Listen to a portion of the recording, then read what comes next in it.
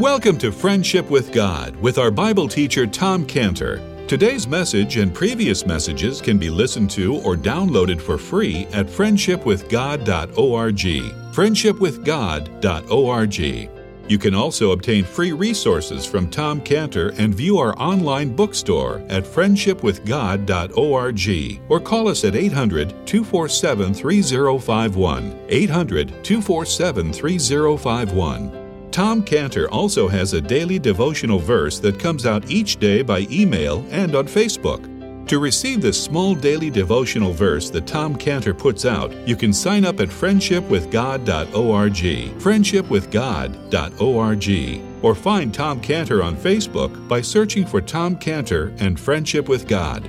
Now, here is our Bible teacher, Tom Cantor. It's so important to realize that we can't come into God's presence without a sacrifice. And that's why this lamb, or your lamb, the lambs you have, the lambs here, are so important because they remind us that we dare not approach God without a blood sacrifice. We dare not.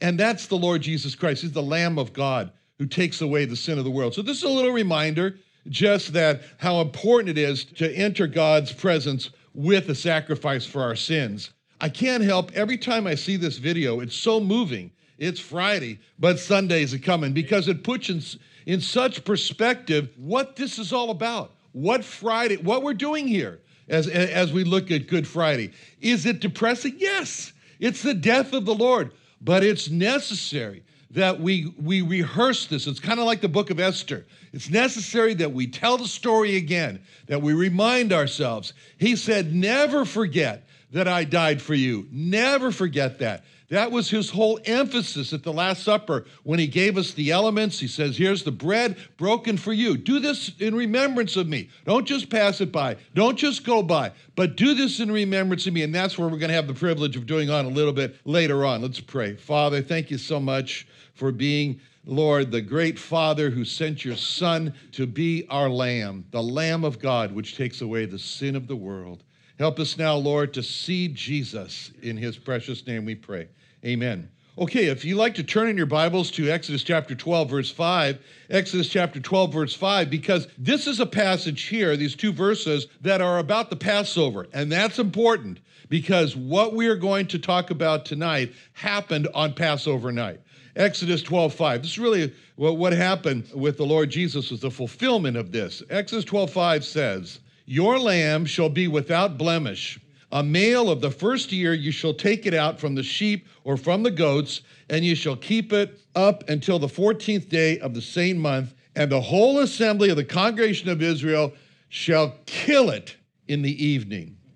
This is Good Friday. This Friday tonight is a very special Good Friday because this Good Friday tonight actually falls on the day of Passover. Tonight is Passover. Today is Passover. Today, Jewish people all over the world, as I'm speaking right now, they are rehearsing also on this Passover night how God saved them from the death of the firstborn.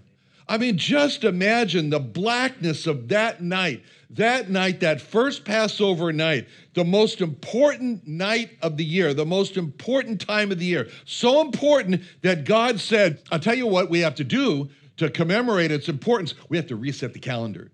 That this month is going to be to you the beginning of months because of Passover. That's what we read about in Exodus 12:2, when God said, this month shall be unto you the beginning of months, it shall be the first month of the year to you. So just like the birth of the Lord Jesus Christ, when God came to earth, and what a momentous time that was so important that all of our calendars mark that date. Every day, anybody who takes a pen out, who types on a computer, 2018 is getting the loud and clear message that 2018 years ago, there was a historical event when God became a man, the Lord Jesus Christ. So Moses gives this commandment, and he says, this is the beginning of the year now. And then he says in Exodus 12:6 that they were to keep the lamb until the 14th day of the same month.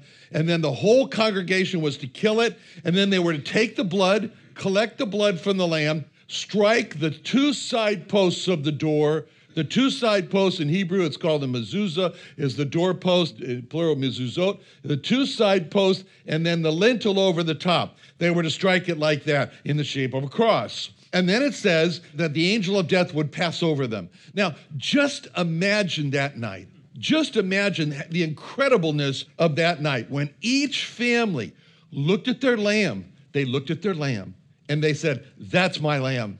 And as they looked at their lamb, they said, "This lamb is going to save our family from the death of the firstborn."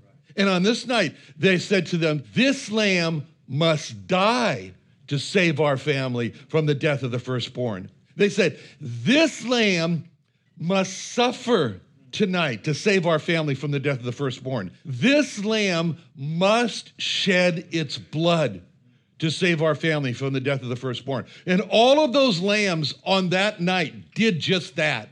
They saved their families from the death of the firstborn.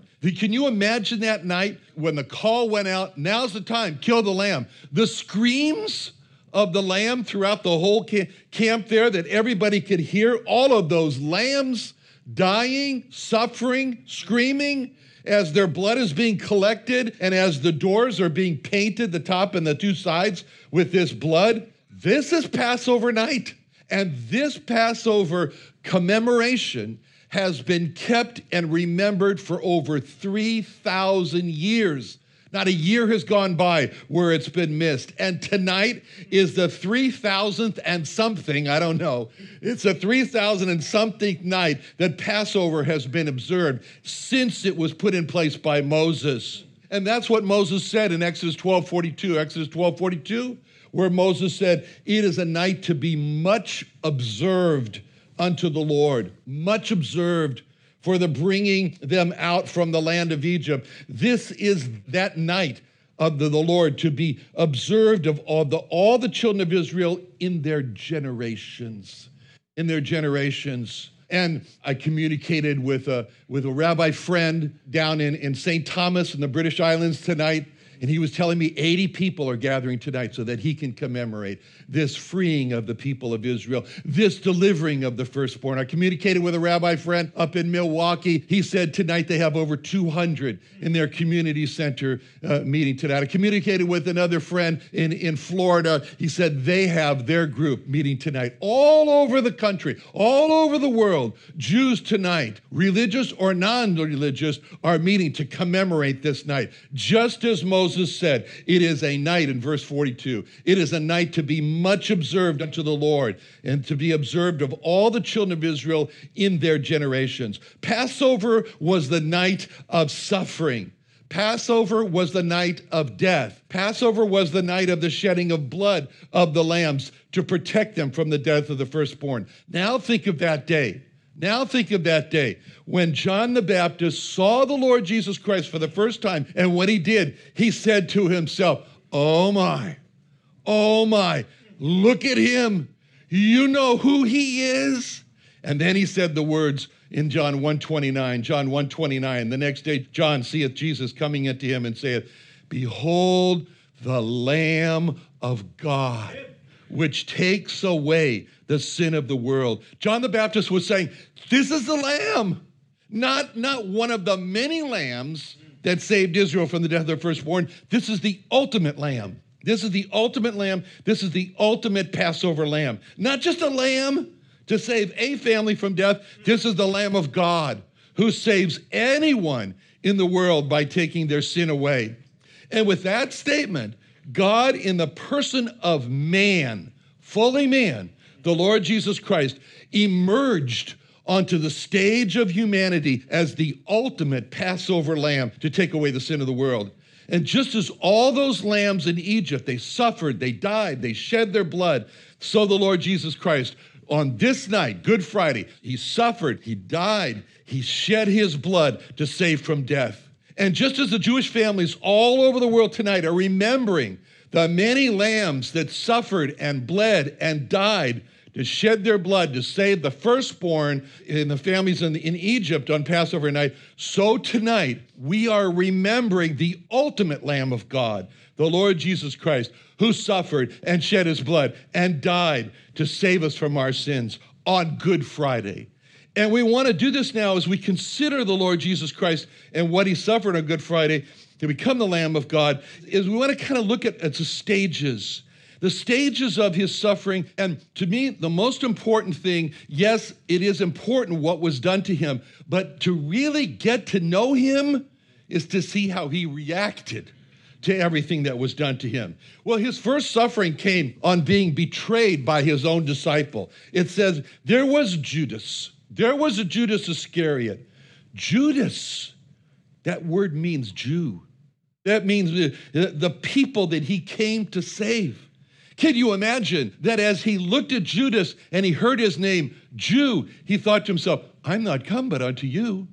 I'm not come but unto the lost sheep of the house of Israel, the Jews. And so it reminded him. And Judas Iscariot, now he brings the enemies of the Lord into that place, into that night there in the garden. And that betrayal for him was a suffering of the heart that hit deep. It hit deep into his heart. It's expressed in the Psalms, in Psalm 41:9. Psalm 41:9, it says that you can hear, this is the agony of his heart when Psalm 41:9, when he says, yea, mine own familiar friend, in whom I trusted, which did eat of my bread, hath lifted up his heel against me. Judas was his own familiar friend. They had eaten together. When Judas was leading the band, the first and last word that the Lord Jesus Christ said to Judas was in Matthew 26:50. Matthew 26:50, Jesus said unto him, friend. He said to Judas, friend. He's leading the company that's going to arrest him, that's going to end in his death. And he calls Judas friend. Friend, wherefore art thou come? Then came they and laid hands on Jesus and took him. We know in another place, Judas actually came and kissed him. And the Lord Jesus says, betrayest thou the Son of Man with a kiss? That hurt. That deeply hurt. That hurt the Lord Jesus Christ to have his own friend betray him to his enemies. Yet with that dagger of betrayal in his heart, the Lord did not give up. And this is the point, as we look at each step of the Good Friday, what happened? The Lord did not give up, but he pressed on in determination to be that Lamb of God, to shed his blood to take away the sin of the world.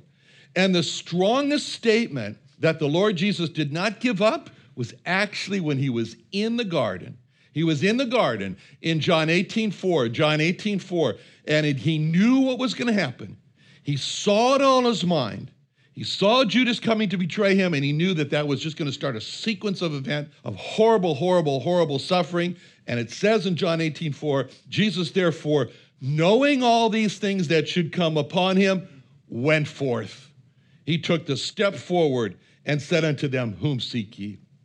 Then, during this mock trial that they had, when the high priest, he'd already decided that he was going to condemn the Lord Jesus to death. He just needed a reason.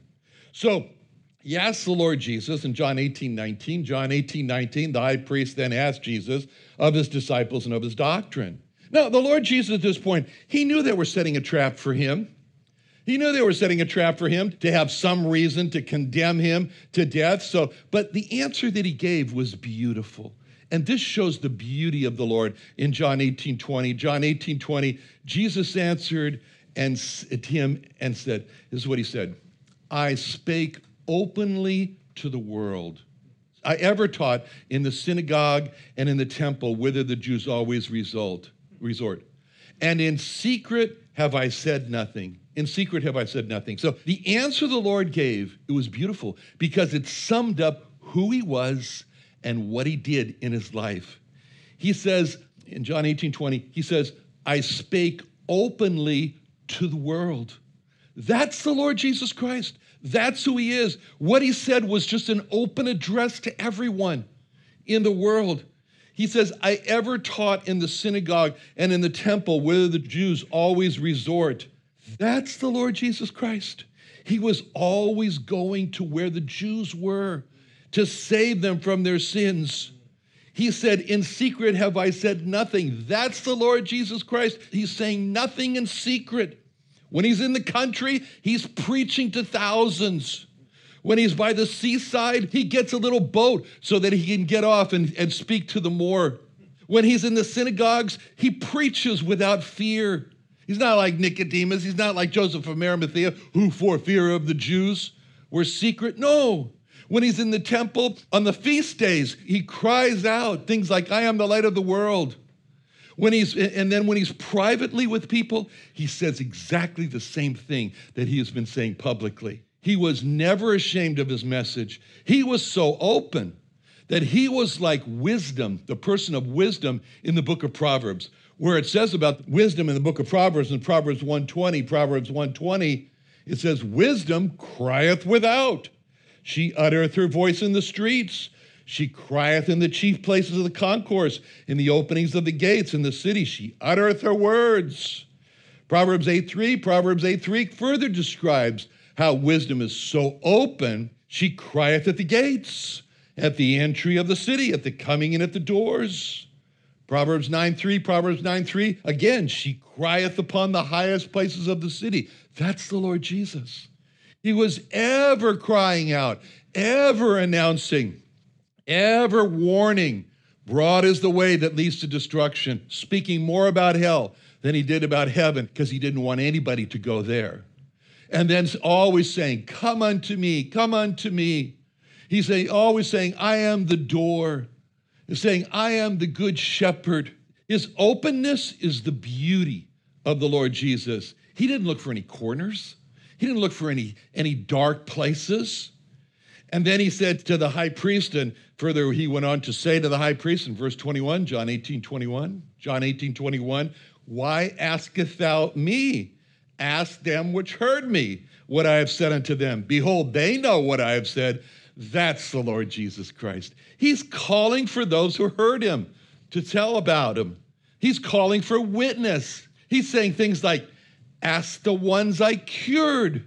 Ask the ones I cured with my word. Like those lame, that just with his word, he caused to walk. He said, ask them, they'll tell. He said, ask the blind.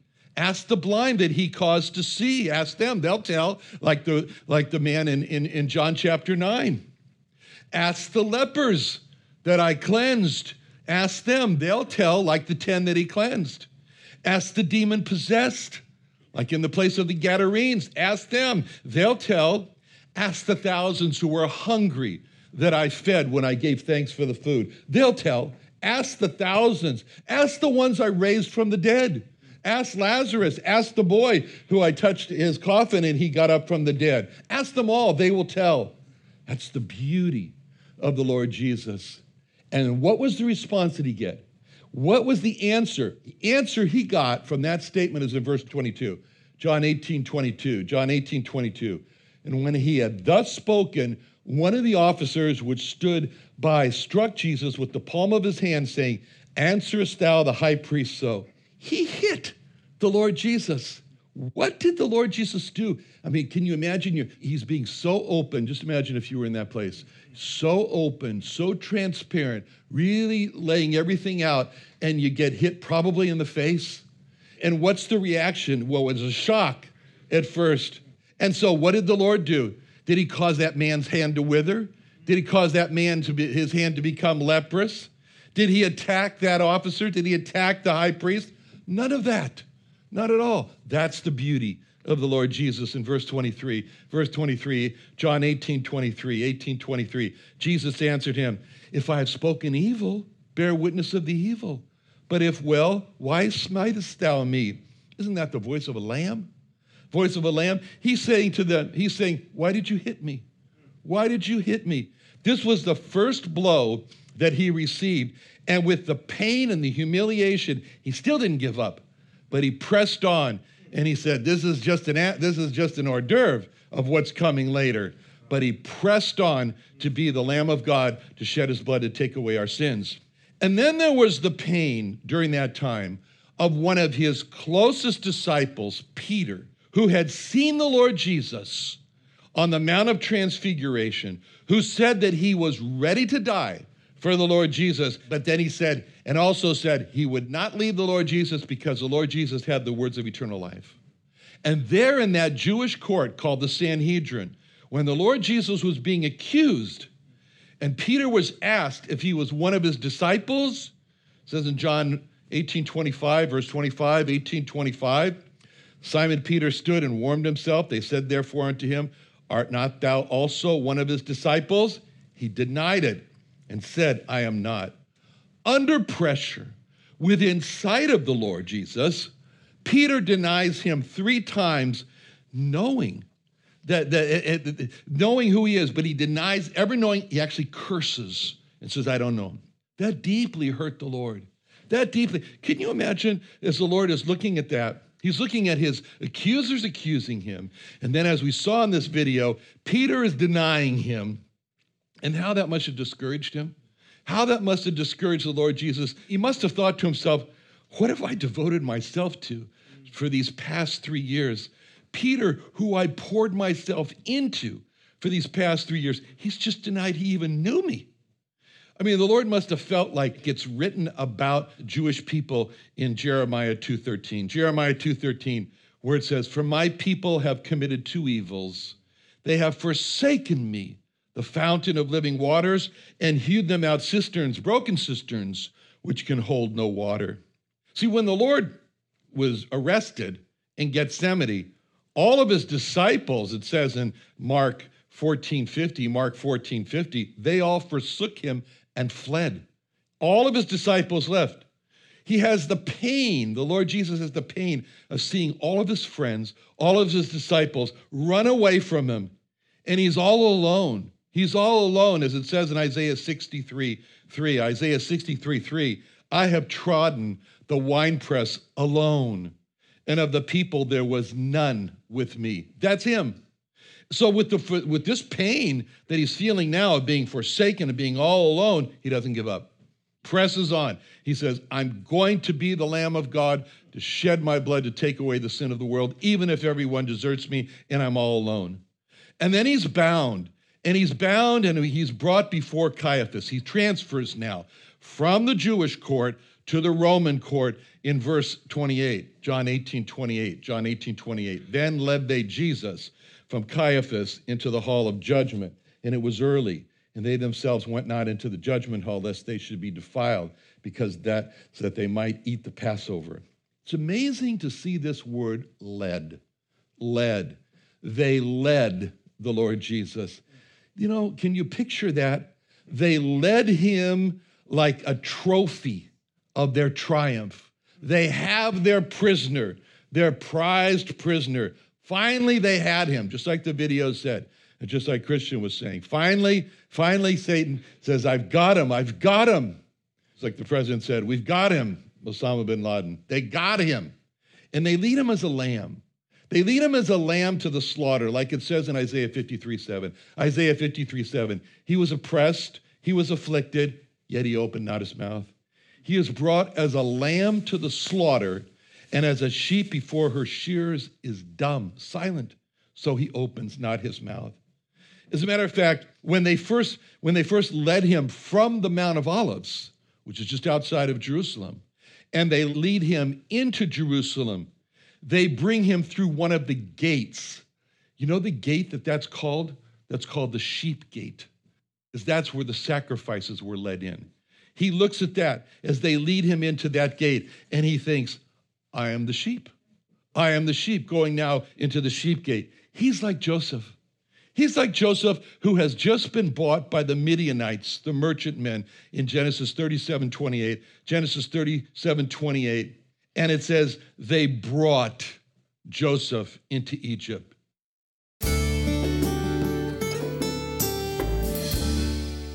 Another wonderful day studying the Bible with our Bible teacher Tom Cantor here on Friendship with God. Don't forget that today's message and previous messages can be listened to and downloaded for free at friendshipwithgod.org. friendshipwithgod.org. You can also go online to find free resources from Tom Cantor and our online bookstore at friendshipwithgod.org.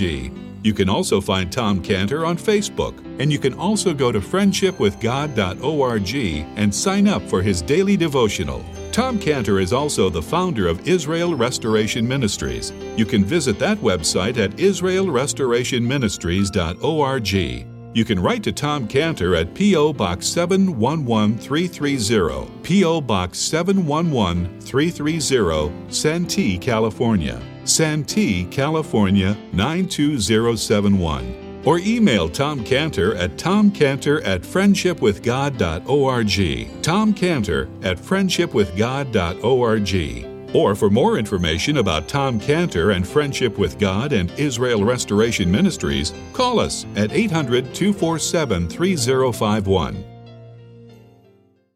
What are you doing Sunday nights? Come join Friendship with God radio Bible teacher Tom Cantor of the Friendship with God Fellowship Church every Sunday night at 5:30 p.m. at The Vine at 9336 Abraham Way, Santee, California. Watch and listen live around the world to Tom Cantor Sunday evening on YouTube.com by searching for Friendship with God Fellowship or by going to our homepage at friendshipwithgod.org. That's friendshipwithgod.org.